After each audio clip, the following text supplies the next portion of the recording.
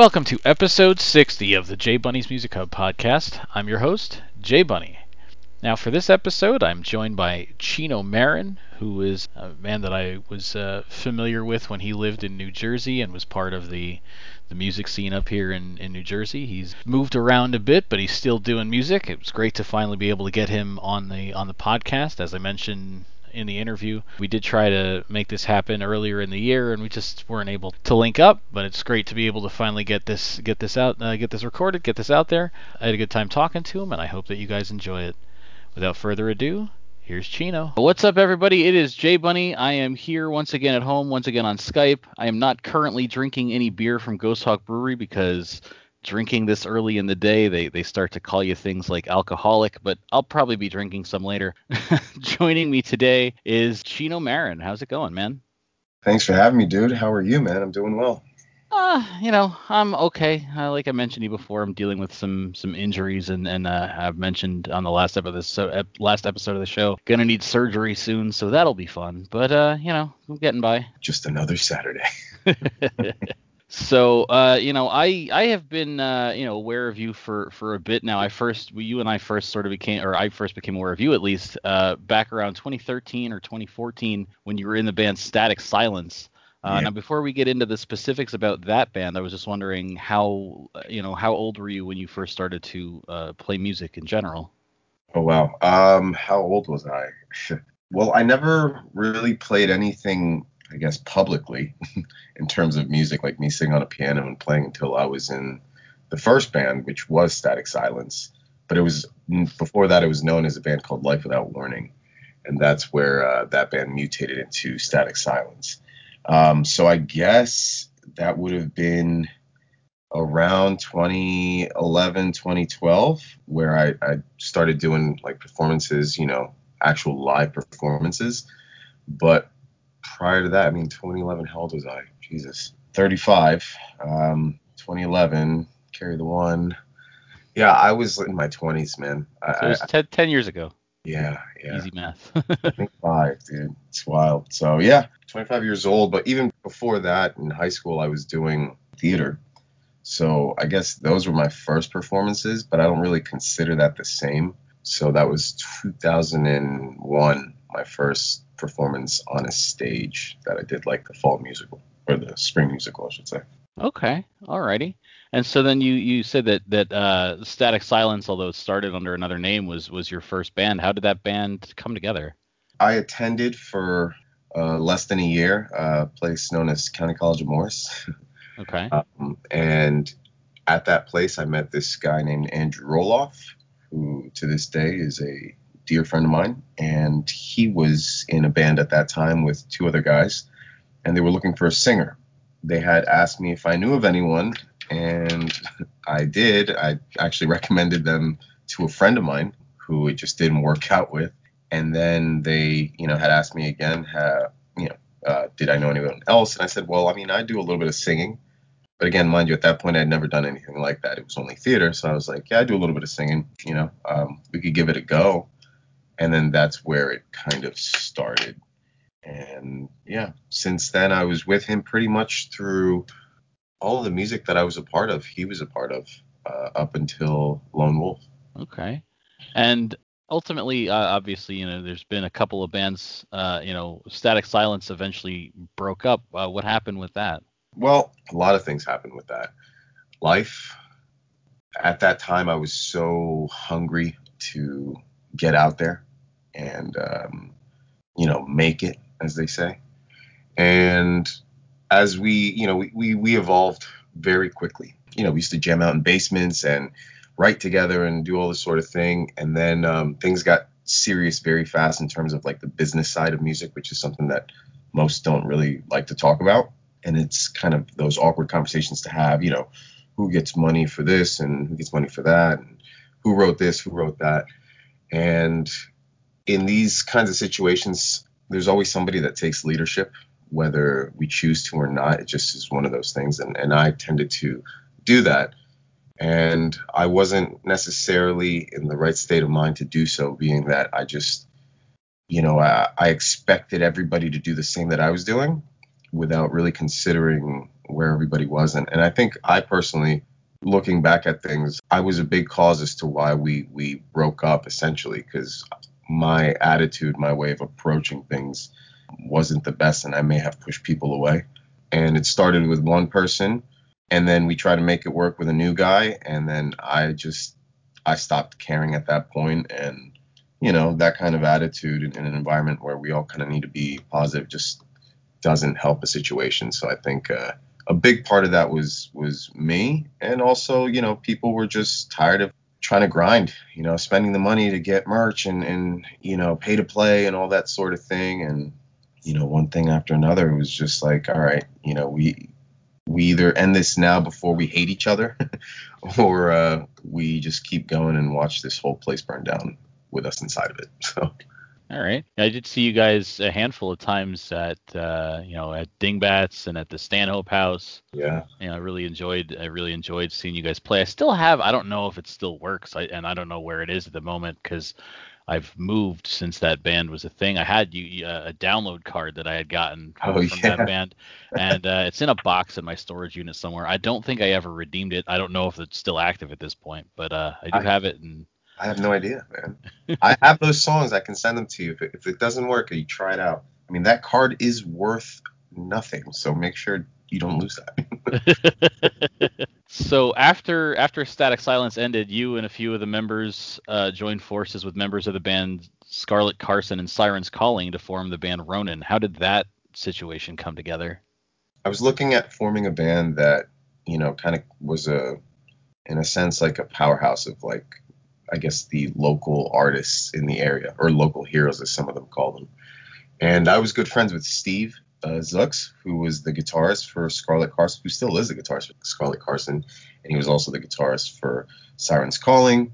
And I had talked to him, and I said, hey, man, Santino's moved out of here, and you guys aren't doing anything, and I'm not doing anything. Why don't we come up with something where it's kind of like a combination of Static and Scarlet Carson?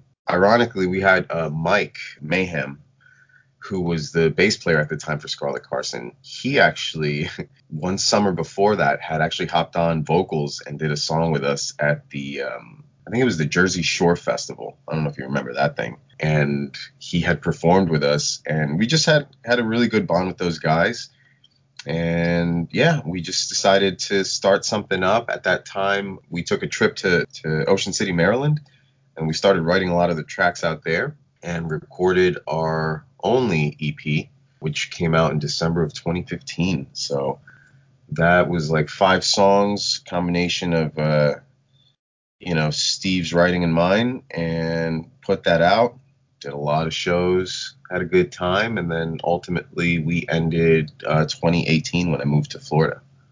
Okay, yeah, I was gonna ask what happened to that because it seemed like there was a real big push when that band came together. You guys put out the EP. You guys did you were playing a show at Starland Ballroom with Il Nino.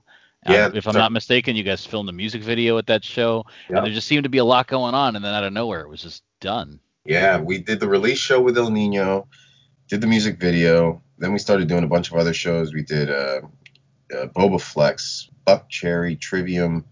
We did a lot. And by 2018, we were set out to release a new song. It was actually, we have it recorded. We never released it. And I don't know, man. Without getting into it too much, there was a lot of stuff going on in some of the members' personal life. And we kind of had to take a little backseat at certain things, and just the priorities for some of the members there wasn't the same. And I was also in the process of moving. So, we just decided, well, let's just kind of do our own thing. And if something comes up, great. And if it doesn't, no big deal.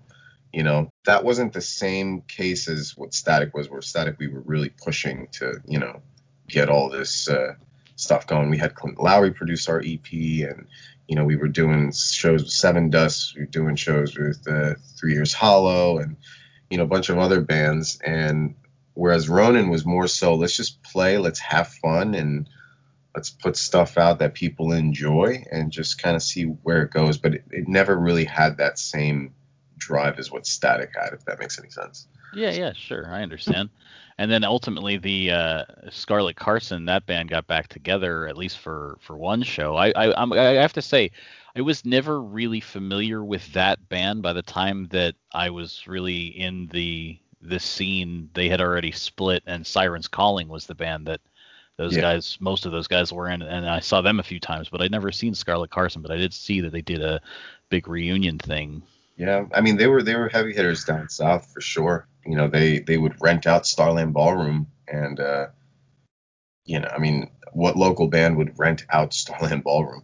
Right, right, right. But they brought freaking people in there, and they just put on a hell of a show. They're all great musicians and performers as well, because it's you can have a really good guy up on stage who knows how to play technicality and all that sort of thing, but he may suck at presence. Whereas these guys, each one of them, man, they always demanded your attention. So great dudes. Yeah, definitely. And so you said that the band ended because you moved to Florida. I do remember seeing that you were, because we're Facebook friends, and Yeah, so I do remember seeing that you were in Florida. What inspired that relocation? well, it wasn't more inspiration; it was just money. Oh, oh, So for work, what I do is film. So I do music videos. I do, I've done a few documentaries. I edit, so that sort of thing. Anything film production. And there was a good opportunity for me to do some film stuff. That same year I was getting married. So it was just one of those things where I was like, I'm gonna do me. I'm not gonna worry about music or anything else. And just my priorities had kind of changed as well. And just took a chance and moved down to good old Florida. now, in addition to the bands we've already talked about, I've seen that you've also put out music under your own name and now under the Lone Wolf banner. Can you explain how you determine whether a song is a Chino song or a Lone Wolf song? Well, for the longest time, I said, you know what, like I'm gonna always put out music. If I've tried to ignore the music inside of me for far too long, and it drives me crazy, to be honest. It's one of those things where I find myself pretending I don't need to write or sit down in front of a piano. So I just have to. It's kind of therapeutic for me. As far as the Chino Marin or Lone Wolf choosing what goes to what, most of the stuff that I wrote under Chino Marin was at a time where I was dealing with some heavy depression. So that was one of those things where Lone Wolf wasn't born at that time. Like the Lone Wolf name didn't exist. It was just me putting out stuff because I needed to, rather than because, oh, check out my music, guys. I just put it out, and people, because they knew me, they would listen to it. But it wasn't one of those things where I was, again, trying to do anything with. I just needed to put it out, really more so for my mental health, to be honest. Lone Wolf came about because of me telling my wife one day. I said, I'm done with music. I don't think I'll ever meet guys as good as the guys that I've met in the past. And, I was always afraid to do it on my own. I always felt that I needed to have a band to back me up. And I almost relied on that. It was like it was like a crutch for me. And my wife kind of emotionally slapped me around a bit and was like, "You're an idiot if you think you're gonna quit this thing that you love doing." She hears me at 3 in the morning when I get out of bed and I go down and play something on the piano and whatnot, and I'm just writing or singing. She's like, "You need to reach out to somebody," and that somebody was, without getting ahead of myself, that was Jose of 3 Years Hollow. She's like, "You need to reach out to him and tell him your situation, tell him what you want to do, and see if it's possible to create the music that you want to create without the necessity of having band members." And yeah, that's where I'm at now. Alrighty, and then you just yesterday you released a cover of the Slipknot song "Snuff" under Lone Wolf. What made you decide to cover that song? I love that song, man. That's probably one of my favorite Slipknot songs, period. That song came out at a time where I was very, very low, and that helped me a lot. I'm very particular with covers. I've decided that with the Lone Wolf stuff, I want to put out one cover a year. So I did that last year with Hollywood's Bleeding, which is a Post Malone song, and Snuff now with Slipknot. That song is just, it's such a beautiful song, man. And I'm not trying to in any way, shape, or form compete with the original because that's impossible to do. If anything, I just want to pay homage to it in the only way that I know how, and it's through my way of doing a song. Being respectful to the original, but also not being a carbon copy of it. And I think that's one of the reasons why I did want to put out, because I find that song to be just incredibly beautiful and powerful. And it always has me going down the rabbit hole on YouTube of like searching covers and just seeing what people do with them, because I love hearing other people's renditions of a song. And honestly, man, I looked at so many different covers of that song and nobody did really anything different with it. Like everybody just pretty much stayed in the safe zone of like, okay, we have the guitar, it's in the same key, and that's about it. And I just felt like I love this song and I hear it in a different way. Let me try to do that, but also have those little bits of familiarity for people that know the original. And also for somebody who's never heard the original, they listen to this and they really like it because it can stand on its own, if that makes sense. Oh, absolutely. Now, you had mentioned Jose from 3 Years Hollow. I had him on the podcast back in 2019, and you came up actually in our conversation on that episode. Yeah, yeah. I was just wondering how your relationship with him came about. I met him when he started touring with Seven Dust. We did a little stunt with them as well, and I think it was the first show we ever did with them was at Dingbats. And it's funny because I introduced myself to him. I was very inspired by him, to be honest. The way that their band came about, and I just loved how he was as a front man, and I thought his voice was super powerful. And at that time, I had this thing where I was like, real vocalists, people that don't use backing tracks and all that. I was like very against it because I had been let down by, I won't mention names, but a band that I followed for a long time, a very well-known band that we got to open up for, and half of the performance was just not even him singing. But anyways, yeah, it was just super cool to see a dude who had a powerful voice and be able to do it, live and not BS it, not give people basically a fake performance. And I introduced myself to him. He actually was at that time, I was like, this dude's kind of an asshole. Like, he didn't say anything back, and he was just like very like abrupt and just left. Later to find out that he has like super high anxiety when he's in those kinds of situations. So he means no disrespect at all, but it's just how he feels, and he's like, he has to get out of the room. I learned more about that, obviously, because, we ended up becoming Facebook friends. And I would always see that, he was doing recordings, and he was always asking, hey, if you want to book a track or whatever, at the Attic Recording Studios. And I'm like, well, shit, I live in Florida. He's out in Illinois. Okay. Well, that's different. I'm so used to recording in the same state that I live in. I would record at Architect Studios when we were in Jersey. It's just easy because you can just drive there at any time, right? So I'm like, you know what? F that, man. My wife had given me that little pep talk. And after that little pep talk, I reached out to him and I was like, hey, dude, so I have a lot of stuff. I have a lot of things to say. I have a lot of anger. I have a lot of emotions that I got to deal with. And I'm going to put it out in song. Here's the thing. I don't have a band. And this is the kind of music that, like, it's aggressive. It's also emotional. Can you help me out? Do you know of anybody that I can hire to like play? And he's like, I got you. And that's how he introduced me to Justin Taylor, the singer of Allborn, who is now my producer. He not only is my producer, he actually plays virtually every instrument that you hear on these songs. He's insane. I don't understand how somebody can be so damn talented. Sitting in a room with him, I feel like I have zero to offer when it just comes to that. The guy's insane. But yeah, he introduced me to him, and it's been a great relationship. He was actually in the Hollywood's Bleeding music video. He's the guy that's playing the drums, and he's also playing the guitar, and he's also featured on the song, so he does the second verse. Okay. You mentioned Architect Studios. That's I don't know that they so much use that as a venue anymore, but there was a period of time where, that was the music school and a recording studio, and then they did concerts there. I think the only thing I've seen them do as of late is like performances for their students and then sometimes some private events. But back when they used to run that as a music venue as well, that's the first place that's where I got introduced to 3 Years Hollow. Was they were opening for iEmpire.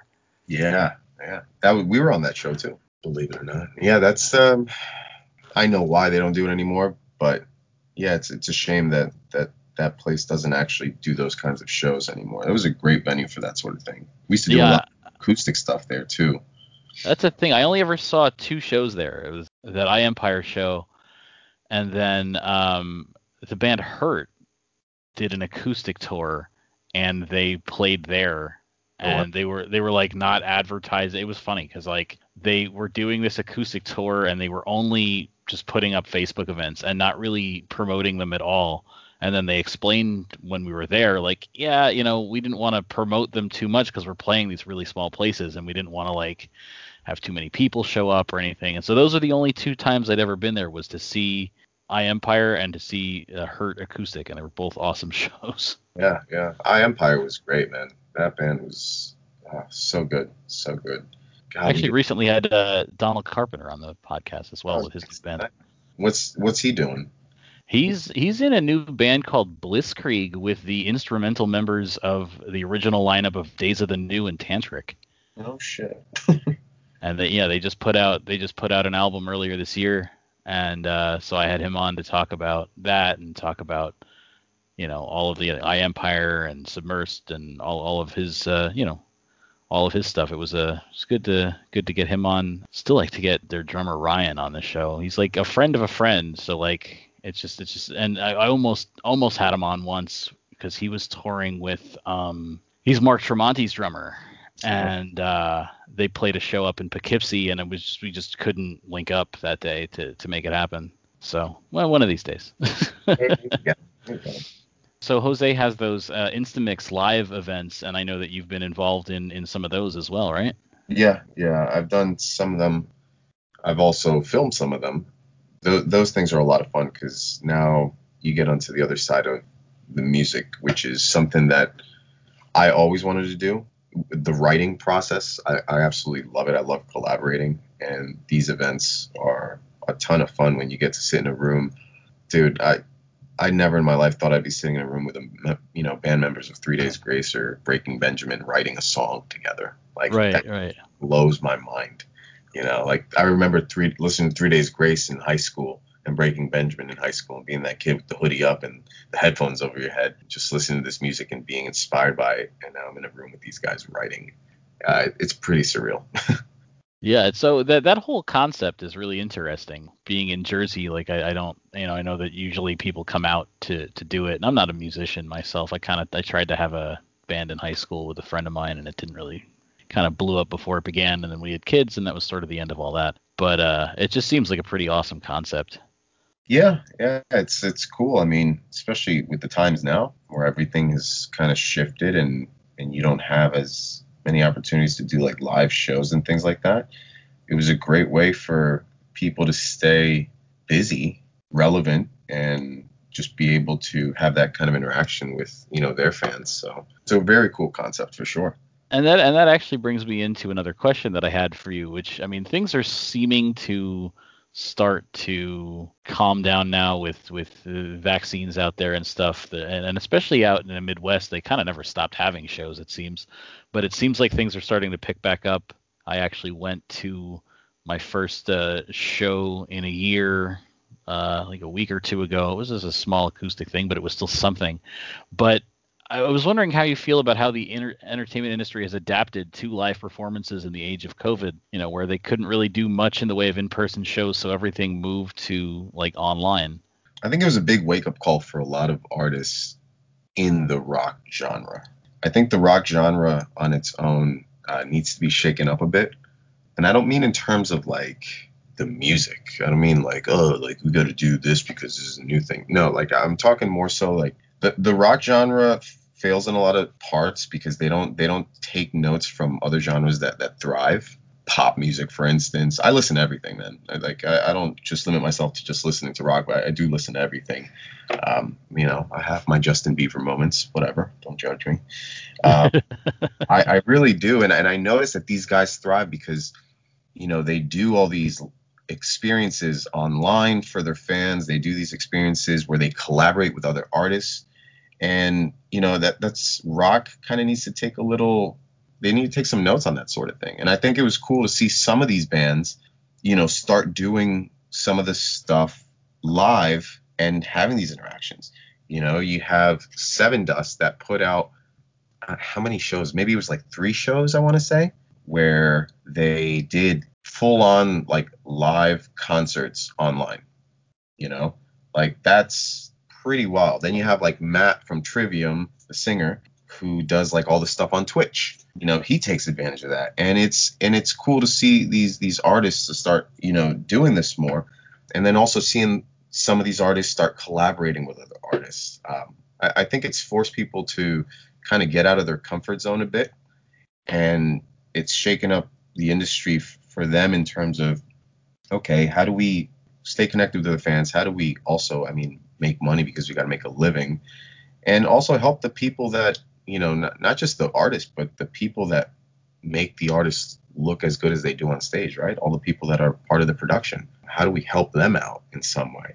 Because you got to think about that too. The whole crew and everybody else that puts out all the hard work, they're suffering tremendously during these times because live shows aren't happening. So let's put an experience where it still requires the manpower to do something and just capitalize on it. So it's interesting to see where it's going to, because I think some of these things are here to stay. Whereas, I don't ever believe that live shows will cease to exist. There's just nothing that beats being in center stage and just watching that from the pit and just being in there and feeling the music literally vibrate in your chest. But yeah, it's kind of wild to see what's happened, where it's going, and kind of excited because there's new opportunities there for guys like myself who are nobodies. Like it's true. Like I started Lone Wolf during a pandemic. What? You know what I mean? I put my first song out on YouTube January of 2020, and because of COVID, that I think that's one of the reasons why that freaking song ended up having over 200,000 views on YouTube. People were at home, bored. It's also the reason why I started gaming and doing things on Twitch, because I'm like, well, why not? I premiered Snuff on Twitch, and that was the biggest crowd I've had on my Twitch since, where people came in to listen. And I'm just seeing that this world has changed tremendously. The new generation, these kids, man, it's wild. I always said, who the hell watches people play video games? But they do. And I've met a lot of people who do that. And not only do they watch you play video games, they want to sit and just talk music with you, which is something that I've discovered this past week where I premiered the song. One of the hashtags I used was called Music Talk. And I just had random people come on and say, hey, man, you take requests? And I'm like, what do you mean? He's like, yeah, if I request something for you to listen to, and you give me your thoughts on it. I'm like, whoa, this is insane. Like, I'm sitting here online for 5 hours and I'm chatting with people from all over the country who I've never met. They've never met me, and they are having genuine conversations about things. Then they're asking me about my music, and it's not for nothing, but there's definitely something there. So that's what's interesting about the whole situation, is just seeing how it's evolving and how it's forcing the industry to evolve with it. Because if you don't evolve, just not going to move forward. It's just the reality of it. You can still make, that has nothing to do with the kind of music you make, though. You know what I mean? Like, you have to try to create something different. No, be authentic to your music, but just evolve with the technology and evolve with what's going on around, because you want great music to be heard. You don't want it to not be heard because you were too stubborn to say, oh, I don't want to do this online stuff, you know? And that actually brings me into my next question, which is sort of the signature question of the show that I ask everybody that's ever been on the show, which is, how do you feel about the current state of where the music industry is, where everything is moving to streaming versus album sales? And, people say like, I'd rather subscribe to Spotify or rather just illegally download still, because bands don't make any money on music anyway. They make all their money at concerts. What do I have to pay them for the music for? Right.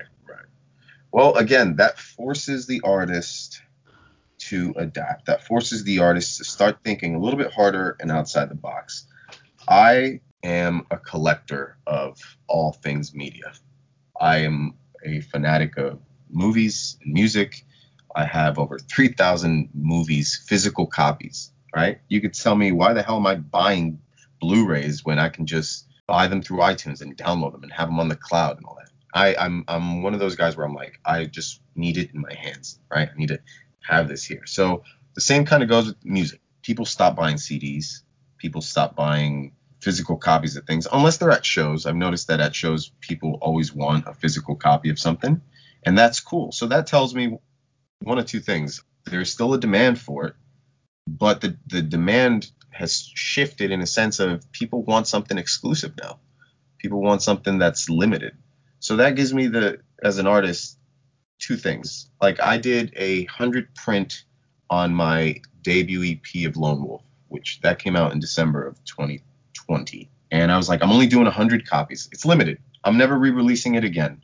If you want it, let me know. If you don't, it's all good. It's all love. You can still download them. You can still listen to it on Spotify. You can still listen to it on iTunes, whatever.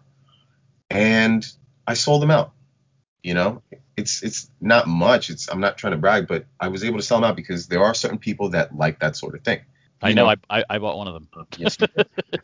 So it's cool. It's cool to see that. It's cool to see that you have the power to give the listener something new, a different experience, and still be able to provide new stuff. After, again, this whole Twitch thing, it's also streaming. I'm going to stream my entire album before I release it, which comes out, my second EP, Kingdom. That's going to be released December of 2021. And I'm going to go ahead and stream the entire album before its release, a month before. Like, I'm going to do it on Twitch because that's an experience that, is different to somebody having the physical copy, or somebody may not want the physical copy, but they may want to have that moment where they listen to the album from start to finish, where we can then talk about each song and the process of writing each song and doing that. It gives people that want that ability to do so. But then for the ones that don't give a flying fuck, they can just go ahead and download it. They can just go ahead and I'll just wait till it comes out. Yes, do artists not get paid anywhere near as they should with the streaming? Absolutely. It's nice for the guys that have already made it, that are getting their million plus, monthly listeners on Spotify. It sucks for guys like me who, started out with 20 listeners, 30, 50, 70. I'm like at 500 now, a little bit over 500.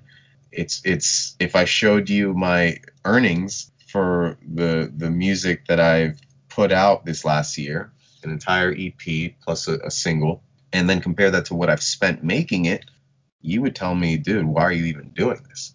But that's just it. Like, if we want to do this, we have to adapt, and we have to learn that it's not the same. You don't get the record deals you used to get. They don't care about that. They just care about, are you popular? Are you relevant enough? Can you do it on your own?